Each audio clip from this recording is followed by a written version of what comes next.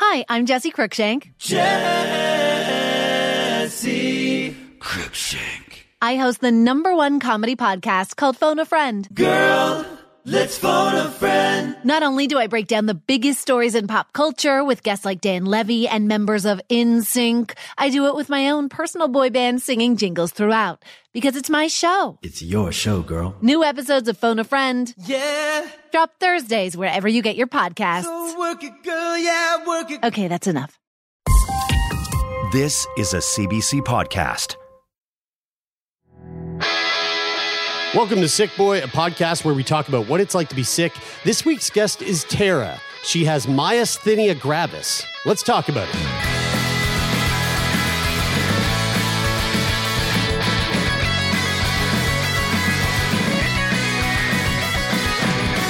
All right, let's jump into the world of rare autoimmune disorders.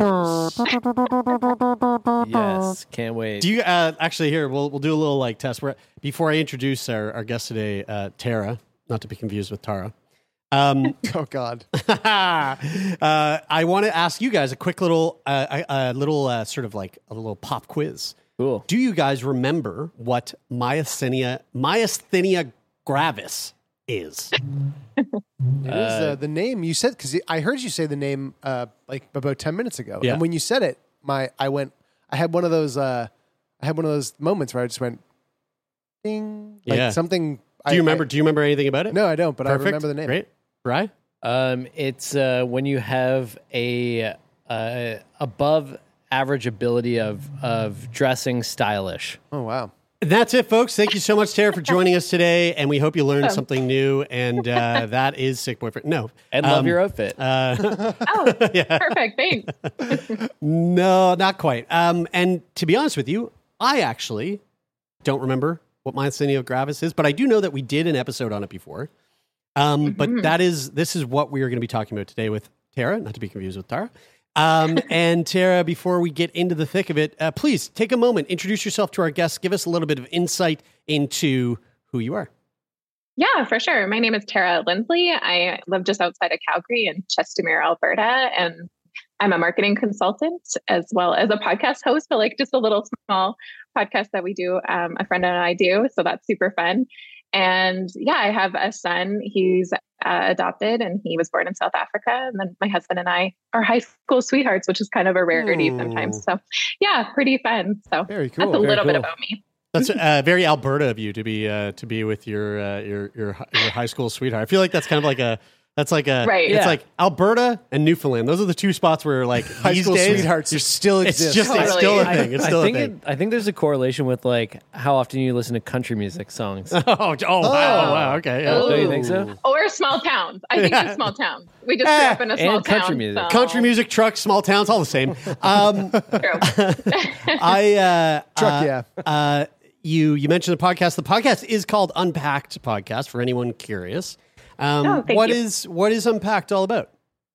Yeah, it's basically we explore the messiness of life and have kind of casual conversations like you do with people and just try to really learn and understand how we can grow from like the big messy failures and vulnerable moments in our life. And then we're really big on storytelling, and we also use the Enneagram, which is a personality typing system. So we do both of those. Enneagram. Yeah. So Yeah. okay. So I actually I asked the guys earlier if they knew what an Enneagram was, and they weren't aware. I feel like I've taken an Enneagram test like I don't know, when I was in like university or something. But for people who don't know what an Enneagram is, can you explain what it is and how does it tie into the podcast?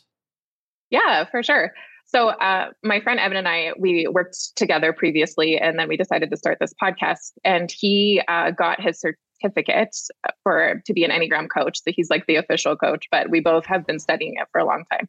So basically, it's a personality typing system that really explores your like motivation behind what you do, not your behavior.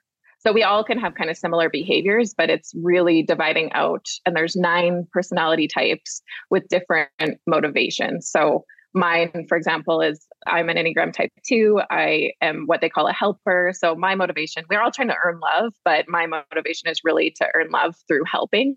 And so sometimes my generosity can kind of be masked out of my need for love and connection with people and believing that that's my value. So him and I have done a lot of work around understanding kind of what our motivations are behind. And that's what the personality tool just helps kind of reveal, and then gives you some common language in places like in your personal growth, but also in relationships and at work and those kind of things. That's really cool. And then it ties it. Yeah. Oh, sorry. Go ahead. I was just going to say, it sounds kind of like a purpose-driven Myers-Briggs test. Yeah. Yeah. That is the difference, right? Myers-Briggs is more behavior. And this is more looking at like, okay, why are you really doing that? And it's based in like kind of ancient philosophy. So it's been around for a long time. And it's a lot of focus of the data that has come through for the Enneagram is storytelling. So that's kind of the connection for us, is we use the Enneagram sometimes to tell our stories in a deeper way and help us find the path to grow from them. Very cool. I'd love to dive headfirst into Myasthenia Gravis. But I do.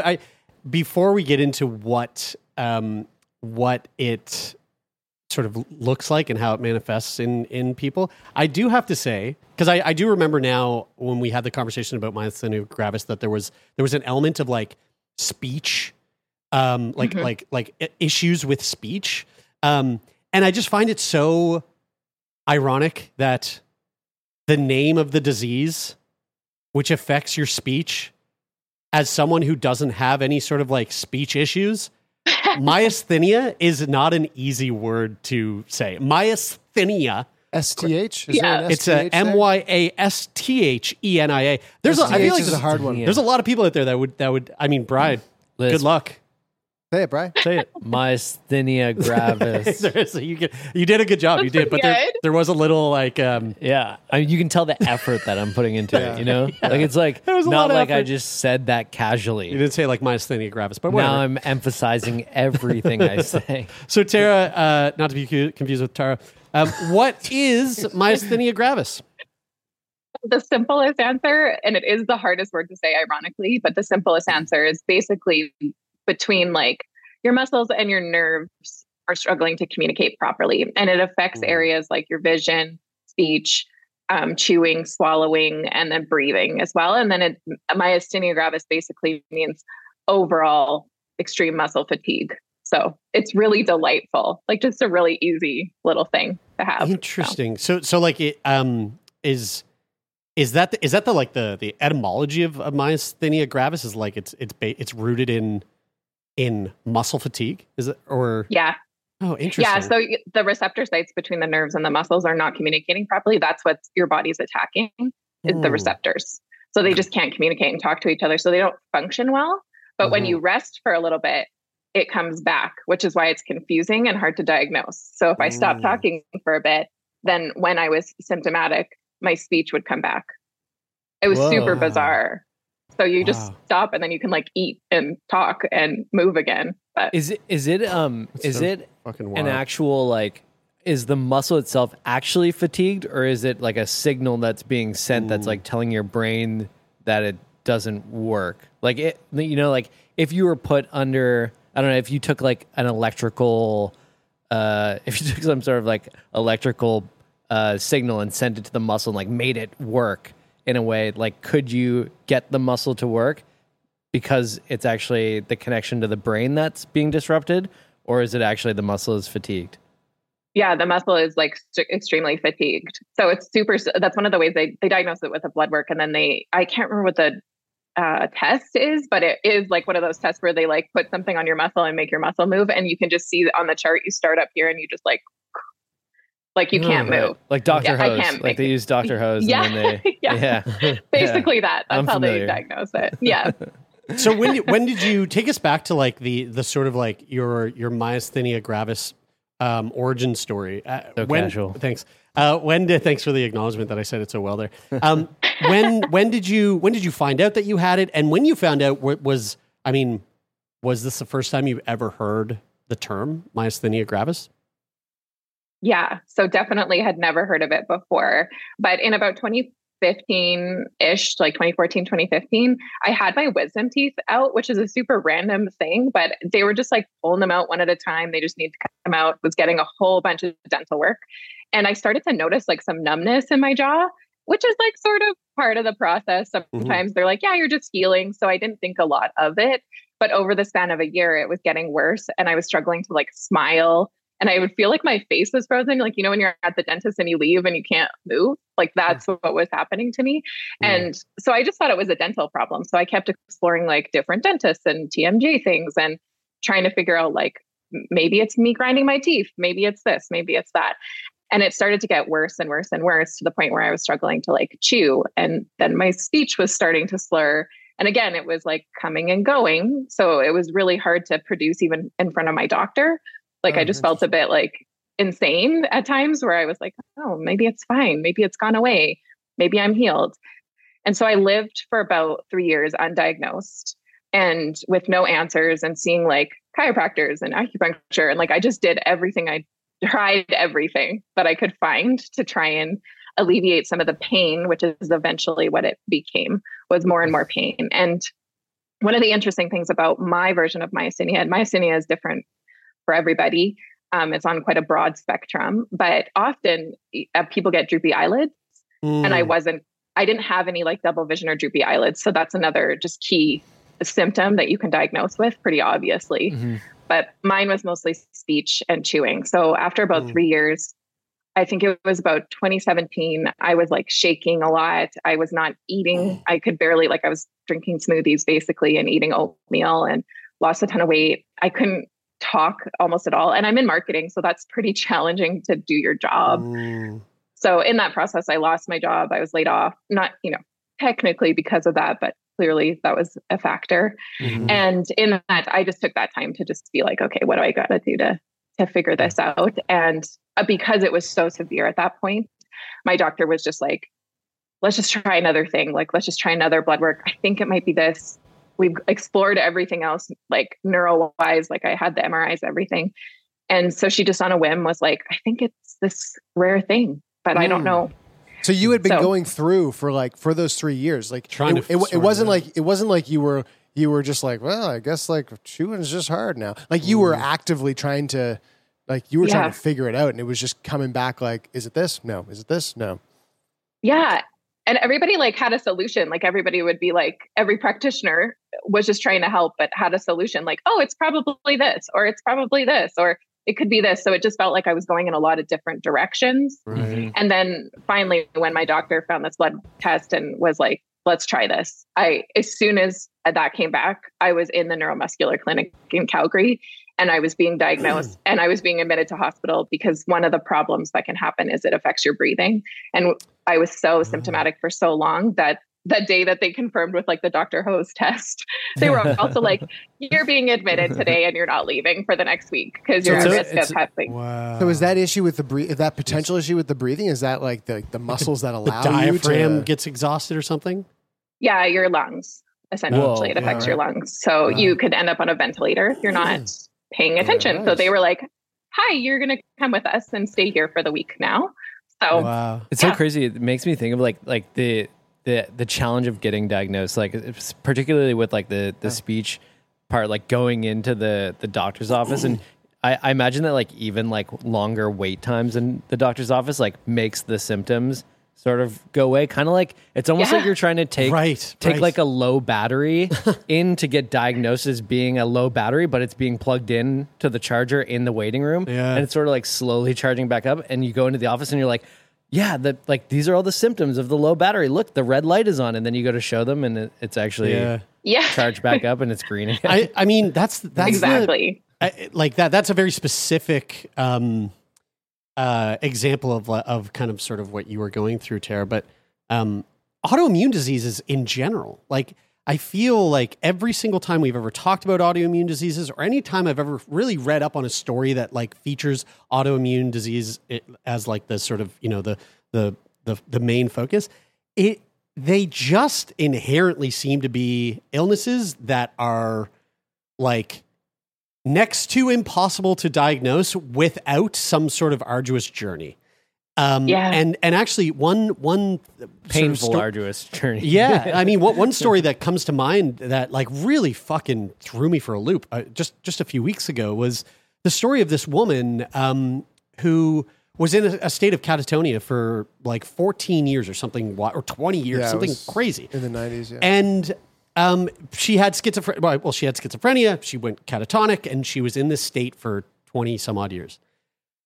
And it wasn't until some physician stepped in who had met her 20 years prior, like met her like 18 years prior, saw her in this catatonic state, and was like, she's still that way. And he went and he took a look, and they investigated, and they figured out that she had lupus. Only the lupus was attacking a part of her brain, which is not something that is common with lupus. Lupus typically attacks parts of the body, underneath the blood-brain barrier. And it was attacking her brain in this way. And so when they started to treat her lupus, she woke up and she came out of this state.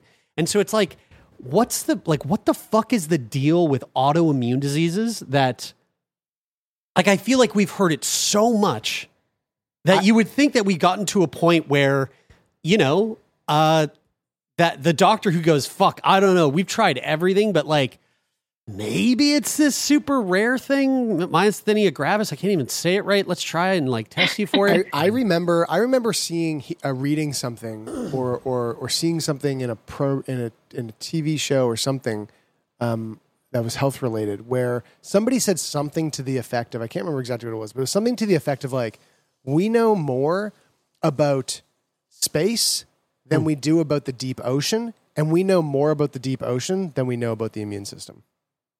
Wow. Okay. That is that's a fucking very fascinating statement. It was basically going, wow, we like, no matter how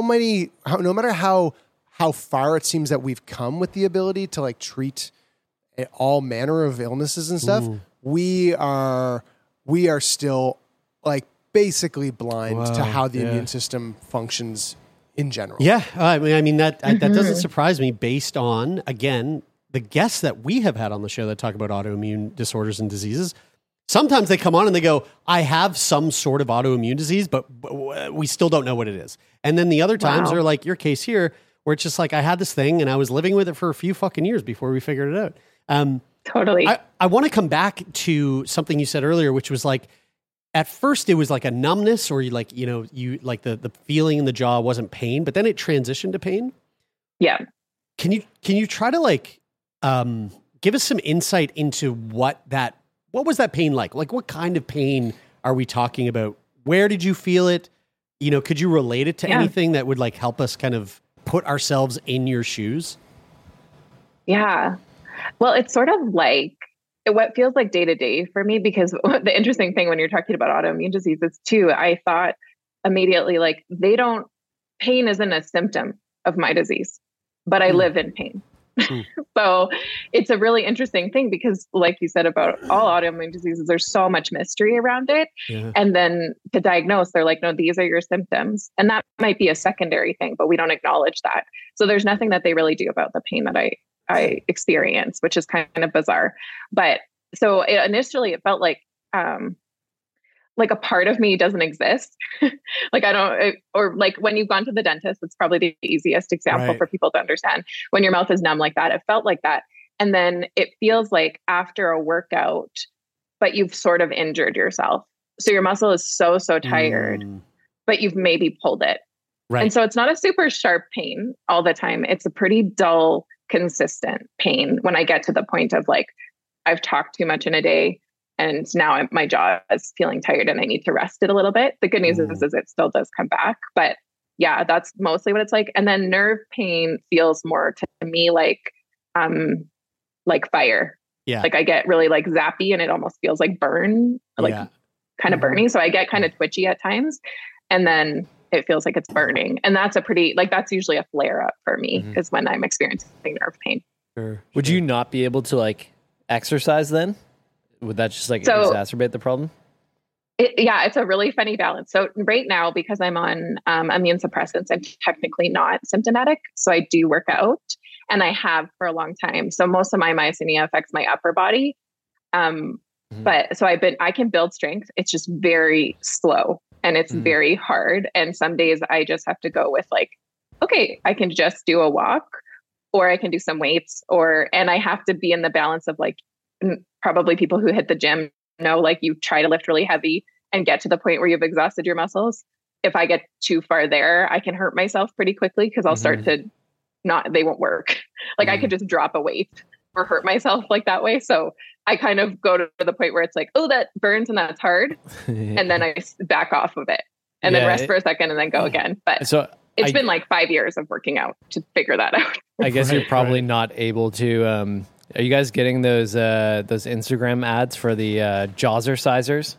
Yes. The Jawzercisers? The little, it's like a little rubber ball that you put in your mouth and you go, Yeah. I mean, so can you not do that?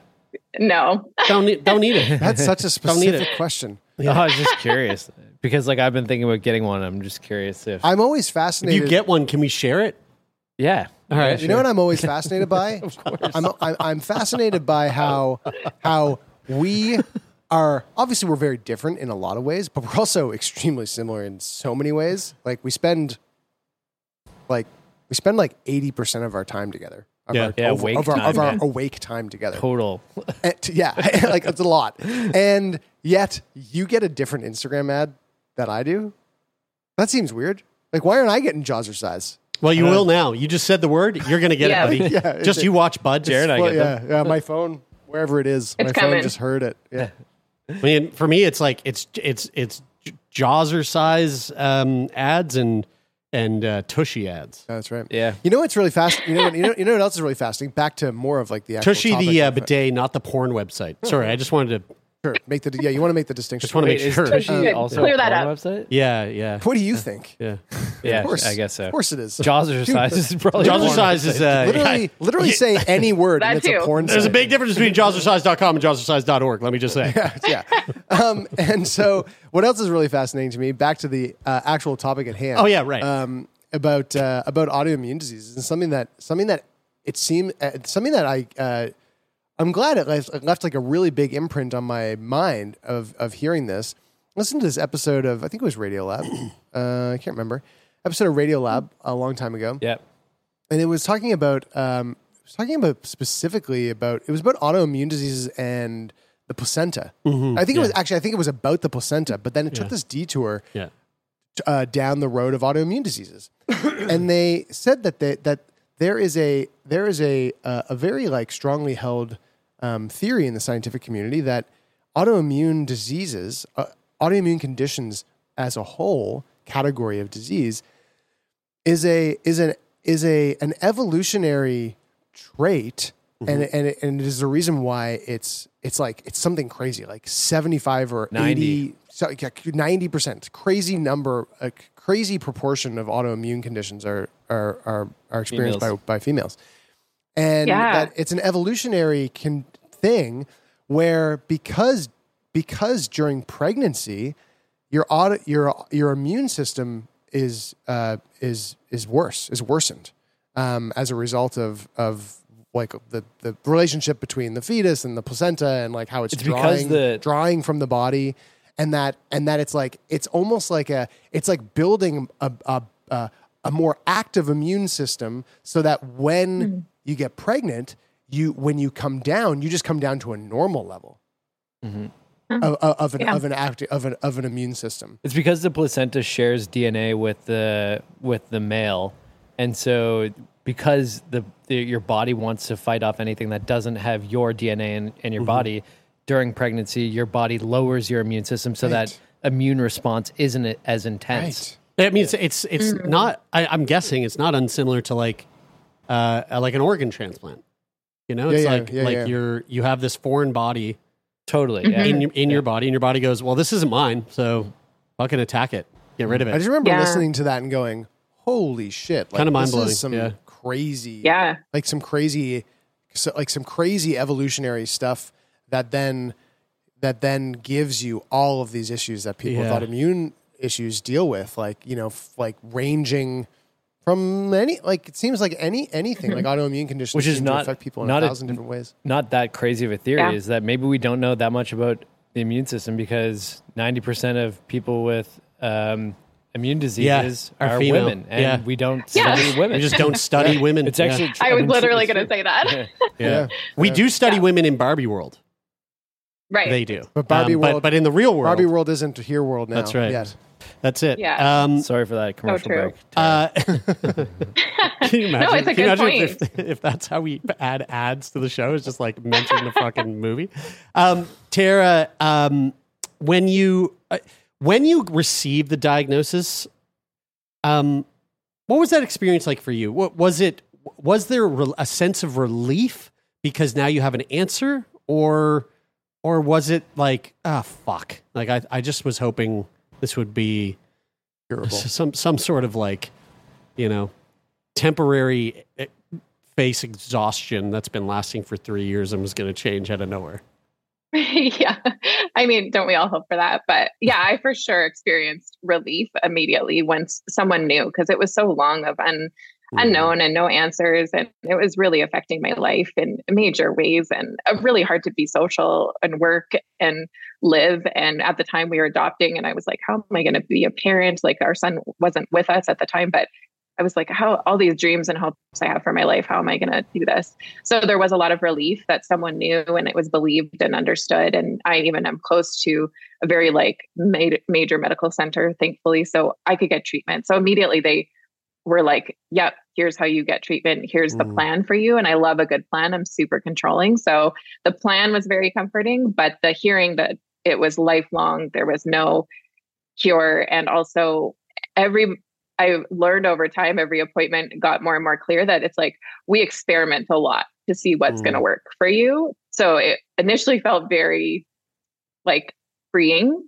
Mm-hmm. And then there was also a lot of grief in kind of that. But in the span of time when I was getting IV treatments for a year and a half, and I had surgery, and there was quite a few things happening, I was really just focused on that and felt a lot more hopeful, because I felt like I was being taken care of and there was comfort in that. And something was moving forward. It was more after that I started to be able to kind of grieve how my life had changed and the things that I had to think about daily now in order to thrive and live the way I wanted to live. Took a long time to kind of come back from. And then I started to experience some shame too around I have to say no, and my body has limits, and it wasn't something I was used to before.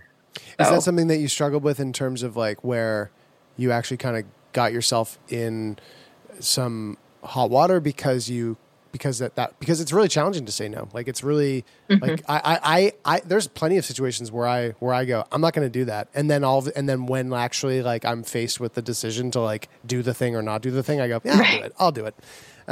Did that come up for you? For sure. Yeah. I am what I call probably recovering people pleaser with a lot of therapy and trying to be no, I can say no and it's okay. And but I pretty much could, if I need to, I'll ignore what my body needs in order to help someone or to do something that I really want to do. And that's not a really healthy boundary. And I don't ever like saying no to people. So it was definitely hard. It was hard being symptomatic, but I felt like I just couldn't. And then somewhat getting better, I was I had to navigate a new kind of reality. Mm-hmm. Tara, I'm really curious about the adoption process. And I was wondering if they, is there any sort of health component to adopting? Yeah, there is. So we were adopting internationally and we were approved within the province, but every year you do a home study update. And so it was required of me to send in information from my doctor to say that I was able to still parent, and that people who are treated with myasthenia and stable and whatever can parent. But yeah, it definitely, interestingly, internationally, there's more of a stigma around mental health than there is around physical health. So it's harder if you have a mental health diagnosis, to be really honest, just because there is such a, we experience it here too. There is a stigma around mental health and mental health conditions. And we have a different understanding of it, but there's some cultures definitely look at it differently. But I was able, with doctor's notes, and because it was South Africa too, they have a similar medical system. They have a really good medical system. So they were able to understand and cleared us for that. But yeah, it was a little scary there for a bit. No doubt. What does, like, once you receive a diagnosis for a rare autoimmune disorder, what does the, you know, like, who do you get handed off to? What's the specialist that you end up, that ends up following you? And what is, like, in your case, what was the recommendation? What were you prescribed? Like, did they give you a sense of like, yeah, we can treat this? Or were they like, oh, it's kind of like, we're just throw a bunch of shit at the wall and see what sticks? A bit of both, for sure. It's a neuromuscular specialist. So someone who also deals with diseases like ALS and those kind of things, MS, like that kind of thing. It depends on your symptoms. But the doctor that I have in Calgary is a neuromuscular specialist and specializes in myasthenia, which is really interesting. So he was like very calm and very chill about it, which I appreciated, and was like, yeah, we're going to figure this out. But we got to try a lot of different things. So they have a clear kind of course that immediately rescue meds are through IV. It's called IVIG. And it's used for a bunch of different things, but it's a blood product essentially. And I had to go in after that first hospital admission. Every 3 weeks, we discovered is when it would taper off. So it gives you a whole boost of like I can't remember what it is, but it basically repairs the receptors. It gives me a whole influx to kind of make sure that I have enough receptors that my nerves and muscles can talk to each other, and then it would taper off. Like Lance Armstrong. Yeah. I mean, you were saying it, and I in my head, the first thing I thought was like, I wonder if that would be considered like a blood doping. Yeah, or like transfusion. I mean, the word I was looking for was a performance enhancer. Like in sports, like if someone like Lance, I mean, he'd probably operate on it. But I guess it's specifically helping you in the sense of the receptors that aren't properly working. So if, like, say someone like myself did it, I wonder what would I just be like Jack and like go Super Saiyan at the gym, or what's like how did you feel when you got it? Did you feel like Red Bull gives you wings for real? Yeah, like it's really during it, there's a ton of nausea and side effects. So like massive migraines and nausea, super fun for that week. And then after that week, after going, because it's a couple hours every day for 5 days is what I needed every 3 weeks. Wow. So every 3 weeks I would go in to day medicine to do that. So yes, after that week, I would be like, I feel like I got my superpower juice and here I go, watch out, I can do all the things. And then it would taper off and you'd start to feel the symptoms coming back on and be tired and whatever. But I don't know if it's that much of an enhancer other than it just brought me back to normal. Right. But that's a huge burden. Like I know every 2 weeks. So you basically got like 2 weeks of free time. Yeah. And then you've got a week of treatment. And then like, that's a lot. Like, was that how? Yeah. Wait, I guess, I know that you had this sense of relief and you had been dealing with, it had been so shitty for the 3 years prior. Like, did you even look at that as like a burden, or was it all just like, okay, this is just what I need to like treat myself? Yeah. For the first little while, it was amazing. And then I did it for a year and a half and I had a surgery to remove my thymus. So it was taxing. Like it was taxing after a while, and it made it really hard to work and like plan and stuff like that. So it felt like it was such a gift that we have medical care like this and that I could be okay. And in the meantime, I was hopeful that I was on immunosuppressants and I was trying to figure out what dosage I needed. And it takes a while for those to build in your system. So I knew I was kind of working towards going off of the IV treatments, but it became actually quite traumatic for me afterwards. So I started to feel a lot of panic and anxiety about being trapped there and sitting there and not feeling like there was a lot I could do to get off of them after a while. But once I had my thymus removed and it appeared like my immune suppressants were working, I was stable enough to start spacing them out and then go off of them. It doesn't mean I won't need them again in my life potentially, because I'm just in medical remission. I'm not in full remission. So it can come and go, and you're supposed to live very like chill life, not too excited, not too low. And that's, I don't know, not real, but I try. What's a thymus? Yeah. What's a thymus? Oh yeah. Okay. So it's in the middle of your chest, and most of us, it just develops as a child as your immune system. develops, and then you don't need it anymore as an adult. So it's just like a organ that just is kind of in there. And they think with people with myasthenia that it starts to just like kick into gear. Something makes it kick into gear. And that's what's sending the signals to attack yourself, but like your body to attack itself. So it looks like I'm looking at a picture right here. It looks like it rests almost like between your lungs, right? Like right in the center, dead center. Yeah. That's crazy. I've never heard of that before. How do they, just thinking about like where it's located right underneath the breastbone, under the sternum, like is it a laparoscopic procedure to get that out? And do they like sneakily kind of like go in from underneath the rib cage and slip it out? Or how do they remove it? Yeah, that's a good question. So there's a couple of different ways. Mine thankfully was like video assisted, I think is what they call it. So it was like right near my armpits. Oh yeah. Honestly, they came in through the side and kind of like pulled it out that way. But while you're in, because I didn't have a tumor, lots of people with myasthenia can have tumors on their thymus, and then you're required to have like a full sternotomy and open chest surgery. If they couldn't pull it out that way while I was in surgery, they would have had to flip it to that. So I was definitely hoping to not have that outcome when I woke up. So and how far into your like journey with myasthenia after diagnosis did you get the thymus removed? I think it was like almost a year later. Oh wow. Okay. So now you didn't, it was pretty quick. You didn't wait around. Yeah. And so they really hoped. And so the goal of that would be, okay, so if this thing is like, it is the culprit in terms of, kind of the catalyst that's making all these symptoms happen, we're going to take that out. Mm-hmm.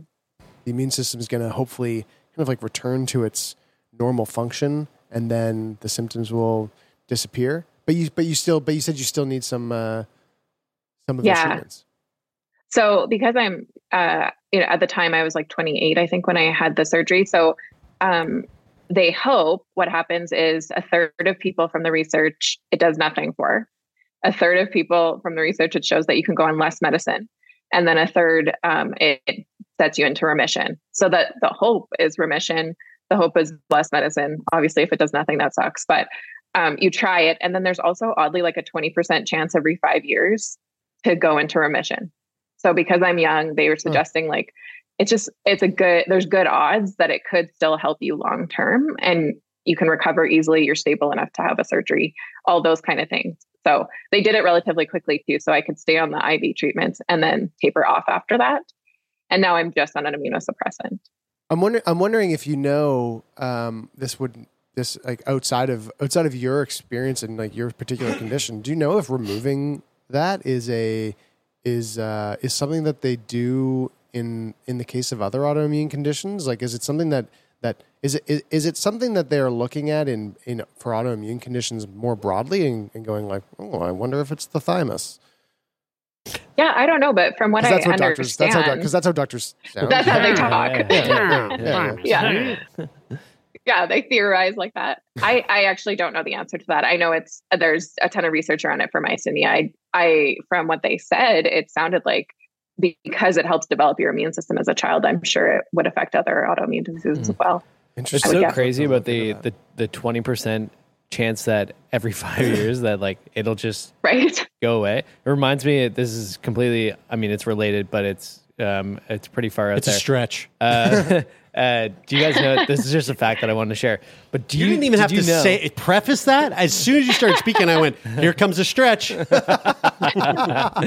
funny though. We're stretching. So something that's interesting is that, did you guys know that polar bears, in the late spring, polar bears in the late spring will mate, and there's a 20% chance that they'll just get an autoimmune disease from doing it? No, not that closely related. Yeah. But they mate in the late spring. Yes. And the embryo is formed in the female bear, and then the moon is in Aquarius. And then the pregnancy is essentially put on pause all summer long. Nothing happens to that embryo, just sits there.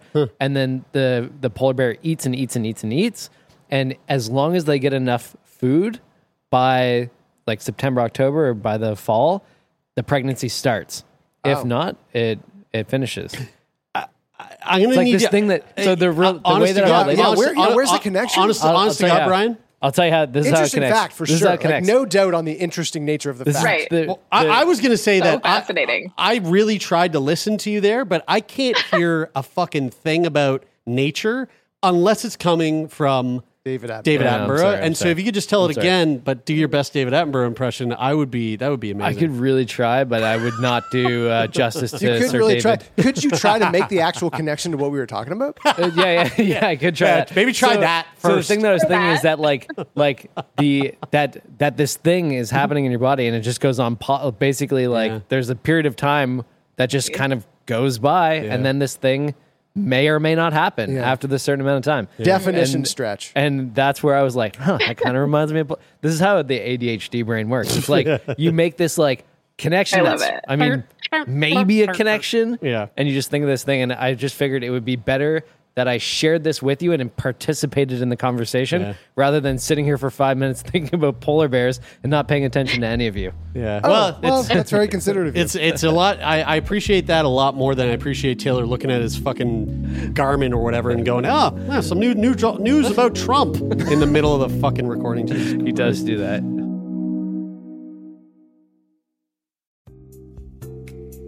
Are you tired of hearing the same old wellness advice? It's time to dig deeper and listen to America Dissected from Crooked Media, the podcast that's cutting into the science, culture, and policy that shapes our health. From doctors fighting for their rights to the surprising truths about sunscreen, America Dissected dives deep into the state of health.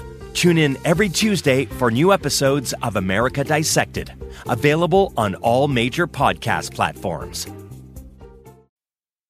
Just back to the removal of the thymus. Right.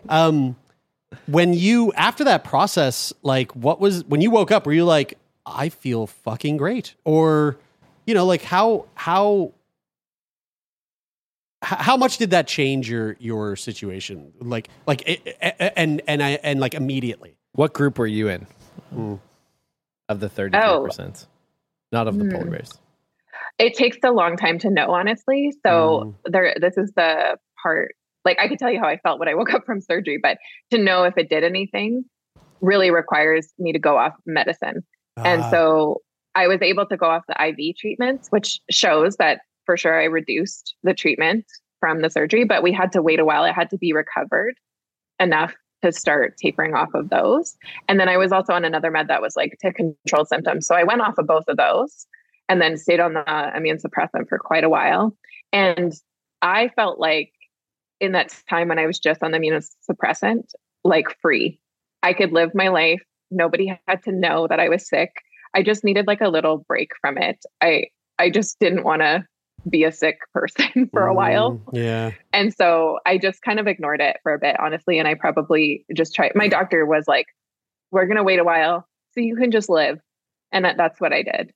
I just really felt like I had been given sort of it's such a tension in it for me. I have a lot of grief around how my life looked later. And then I also feel a lot of gratitude because I had lost my voice, being able to speak again and kind of live freely. I just really didn't want to lose that feeling of, oh, this was so incredible. I want to do something with my voice again. And knowing what it was like to not be able to talk to my friends, go for dinner, do my work. I just lost so much in my life that I was like, I can't imagine not using this well. So I could live on just being on an immunosuppressant, and that felt a lot more freeing. Yeah. The one one thing that you said there that just kind of sparked a thought, and this is something that I've been thinking about a lot lately, with this, there's a new medication that came out for people living with cystic fibrosis called Trikafta, and it's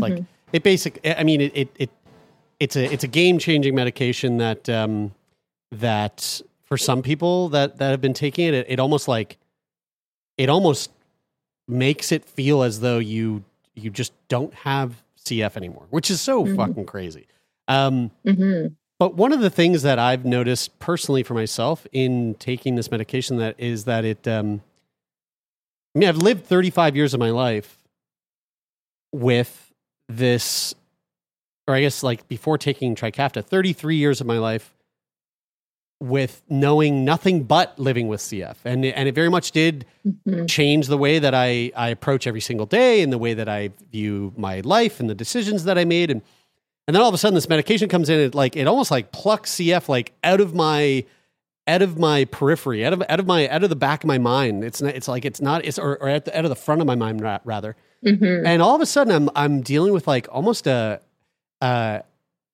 this very unexpected identity crisis where I'm going, who the fuck am I now? Like this is so wild. And so when I hear about your situation and your experience, it's almost the inverse, right? Like you've lived 20 some odd years of this life that you knew to be your regular life. And then you get your wisdom teeth out and then all of a sudden things start to shift. And then you get diagnosed with a new rare autoimmune disease. And so I can imagine that there is a bit of like an identity shift, an identity crisis, if you will.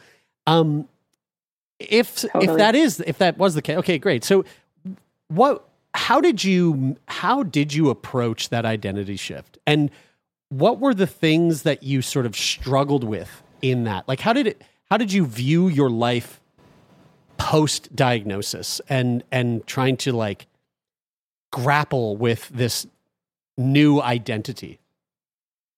Yeah, I can totally relate to what you're saying. I know what you mean for sure. I think for me, I lived for a bit and then I started to really feel that identity shift of like, now what? Who am I now? What does this look like? And so much of my life had to be adjusted.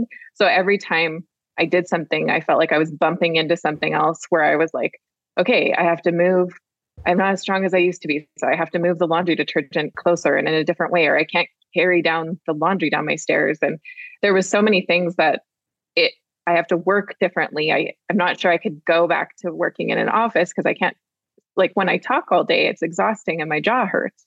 So I had to figure out it felt like every decision, like you said, was different. And I really struggled to ask for help and I was forced to for a while. And I kind of thought, probably naively, I won't have to do that as much anymore. And it was just now asking for help in different ways and figuring out what I really do need and when to say no. And also there is kind of this assumption because I got a lot of my life back and I can live and look like I'm healthy, I should be grateful. Mm-hmm. And there was a lot of anger and shame and frustration in now having this and how what it's taken from my life and what it continues to sometimes take away from me. Like sometimes I couldn't go. There are times when I can't go to a family gathering because it's just too much after the week I've had, or I have to make plans and adjustments. Or my son is like, he was, a very healthy boy. He was like 30 pounds when we adopted him. And I had to sit on the floor a lot more. I couldn't always like carry him around. And those are disappointing things. And I would worry about like, when he gets bigger, how am I going to lift him out of this crib? Like he's already really heavy. And so it continues to be these things that I bump into of trying to make adjustments. And I've had to learn to separate my illness from me. It's not me choosing those things. To not do things, but I would feel bad about them. Even when I needed to ask my husband, who's like, of course, willing to help, just being like, I need you to make dinner tonight. Like I'm exhausted. And I can't, I physically have to sit here and it's not me being lazy, but it can feel like I can spin that narrative pretty quickly in my head into shame. And you feel like and in those situations, there's almost this, and not to like put this on you, but like, I can relate to that in that there's almost this need to justify, like, because you almost feel like, but if I feel this way, I'm fucking exhausted. I don't have it in me to make dinner tonight. And I need to ask for the support, but also like I feel like I really need to like explain myself because I don't want them to think that I'm fucking using my illness as a crutch, or like there's this whole mental fuckery where it's like which just makes it's so annoying to go through that song and dance with yourself, whereas there's obviously much healthier and easier ways to go about that narrative in your mind. But in terms of like your relationship with your husband and again, coming back to this notion of like, you had this, and with the two of you, I mean, high school sweethearts, you guys were together for so long.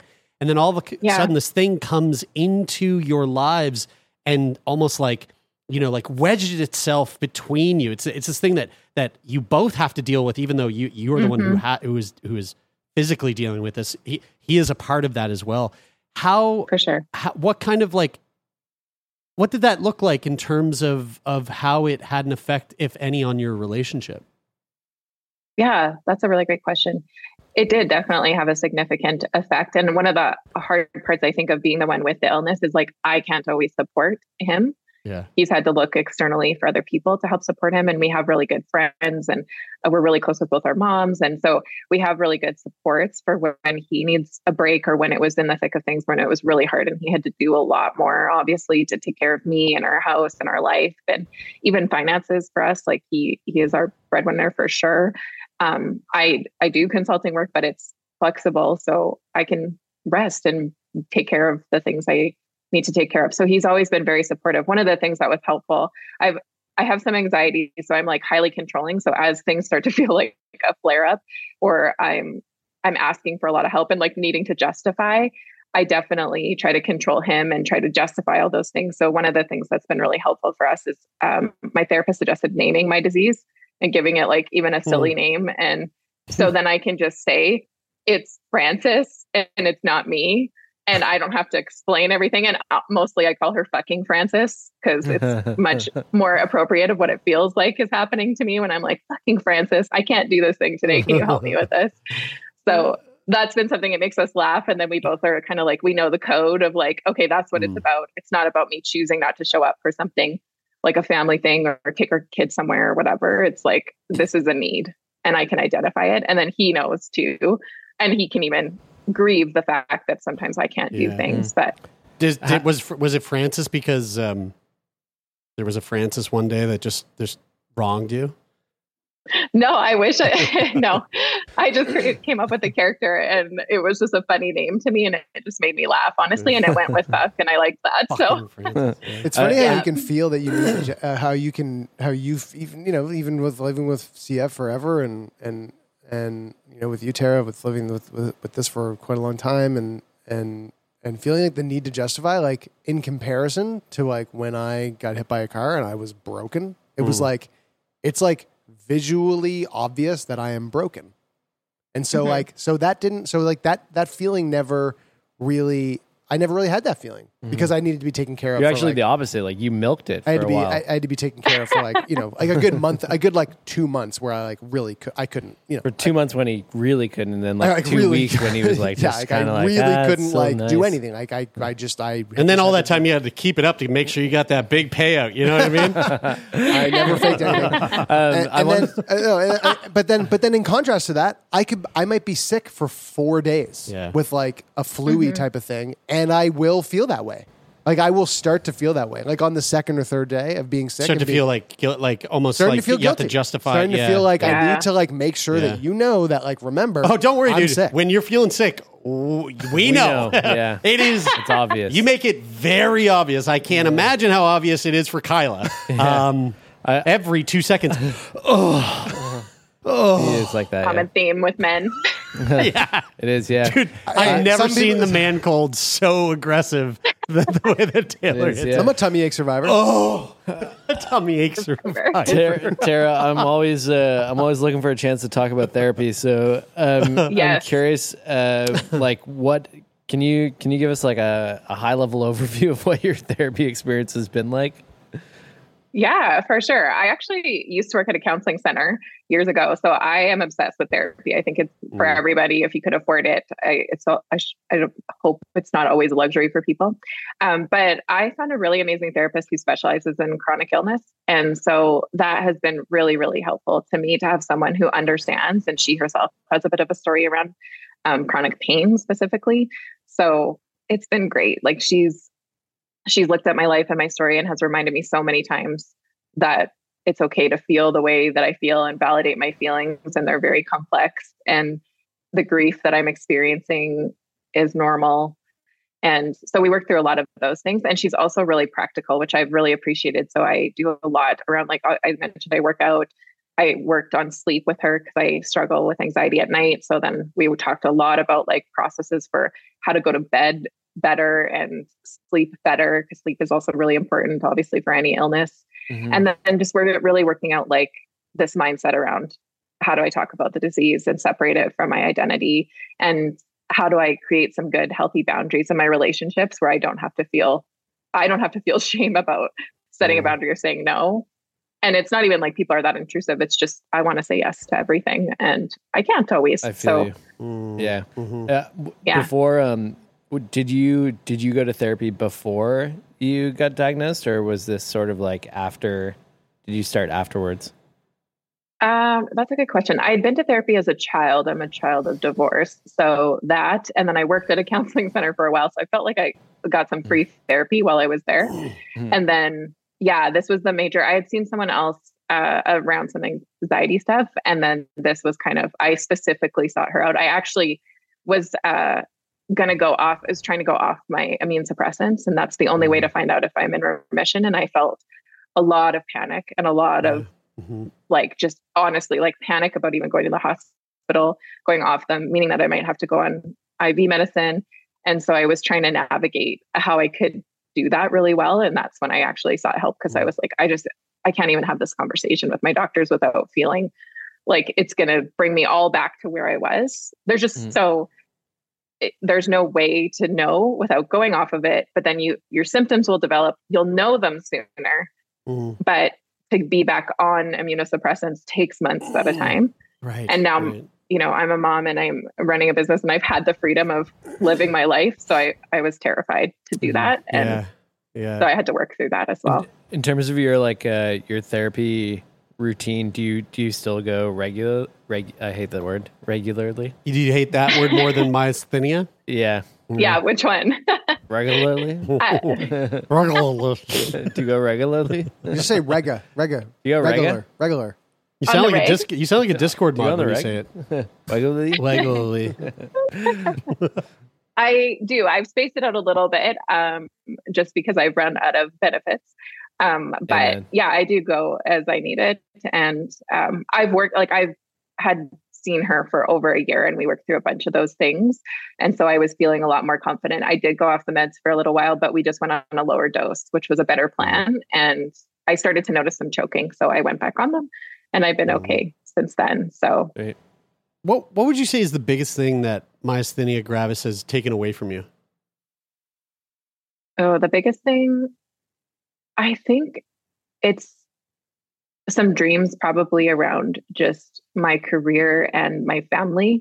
I made the choice not to biologically have children, just because it can happen. The path to it was just so overwhelming to me, and I couldn't imagine my body taking on more and going through. It's a risk. It's a high risk pregnancy if you do choose to do that. Lots of people do and have healthy babies. I just was like, I can't imagine trying to do that and having a pregnancy with all these unknowns and you have to go off meds. And then afterwards to then have a baby and not know how I'm going to feel. It felt so overwhelming. So the loss of that dream. And then sometimes my career also, it just feels a little bit like, oh, I would love to do those things. I don't know how I would manage that fully. So those are probably the two biggest things. I would say the dream around children, that was the hardest conversation I probably had to have with my husband to make that choice. And it was my choice, to be clear. There are people that do have babies with myasthenia. I just chose not to. What would you say is the biggest thing that it's given you? I think, like I said, my voice, like the value of my voice and taking care of myself and allowing myself to have the needs that I do. Like, I'm allowed to have needs and ask for them, and I can communicate that and I can meet them. And it's been really, really empowering. There are so many things I wouldn't have said yes to before, just out of fear and anxiety and what would people think. And now I'm a lot more like the fact that I said yes to being on air on a podcast, or even saying yes to this. Like, I don't like being in front of cameras. I don't like being in front of things. I would prefer to be behind the scenes always. And since being diagnosed, that's definitely something that I was like, no, I should share this story. I can use my voice for good. And I want other people to feel empowered to do that as well. Well, I think you did a fantastic job of that today. And on on behalf of myself, the guys, we just want to say thank you. Thank you for taking time in your schedule to sit down with us and to be vulnerable and share your experience, the experiences that you've been through in navigating this rare and very bizarre illness. It's definitely not an easy thing to manage and go through in the first place. So to put yourself on blast and on a podcast for thousands of people to tune into is we really commend you for that. So thank you so much for being on the show. And this has been a real treat. Yeah. Thank you so much for having me. This is amazing. I'm a big fan of you guys. I love watching and listening. So yeah. Thank you. It was really nice to learn about myasthenia gravis. Hey, wow. Nailed Did you get it? Fucking, come on. Right here. I'm going to did your regularly. Regularly. And polar. He said it so regular. He read it. Regular said it. I regularly said it. Thank you so much.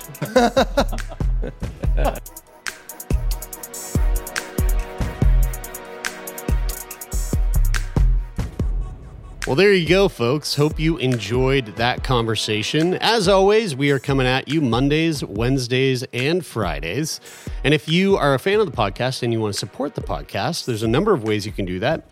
First of all, you can leave a rating or a review on Apple Podcasts. We love reading them. You can simply rate the podcast on the Spotify mobile app, if that's where you're listening. Or if you want to join the conversation, hop on over to our Discord. The link is in the show notes of this episode. And we have a lovely little community over there of sickos and non-sickos all hanging out, chatting. And hey, you could even help produce the podcast over there if you want. You can, again, find that link in the show notes below. Sick Boy Podcast is produced and co-hosted by myself, Jeremy Saunders, Taylor McGilvery, and Brian Stever. The show is managed by Jeffrey Lonis over at Talent Bureau. The sound design of this episode is brought to you by Donovan the CPAP Morgan. And, of course, the theme music is from the band Take Part. That is it for this week. I'm Jeremy, and this is Sick Boy.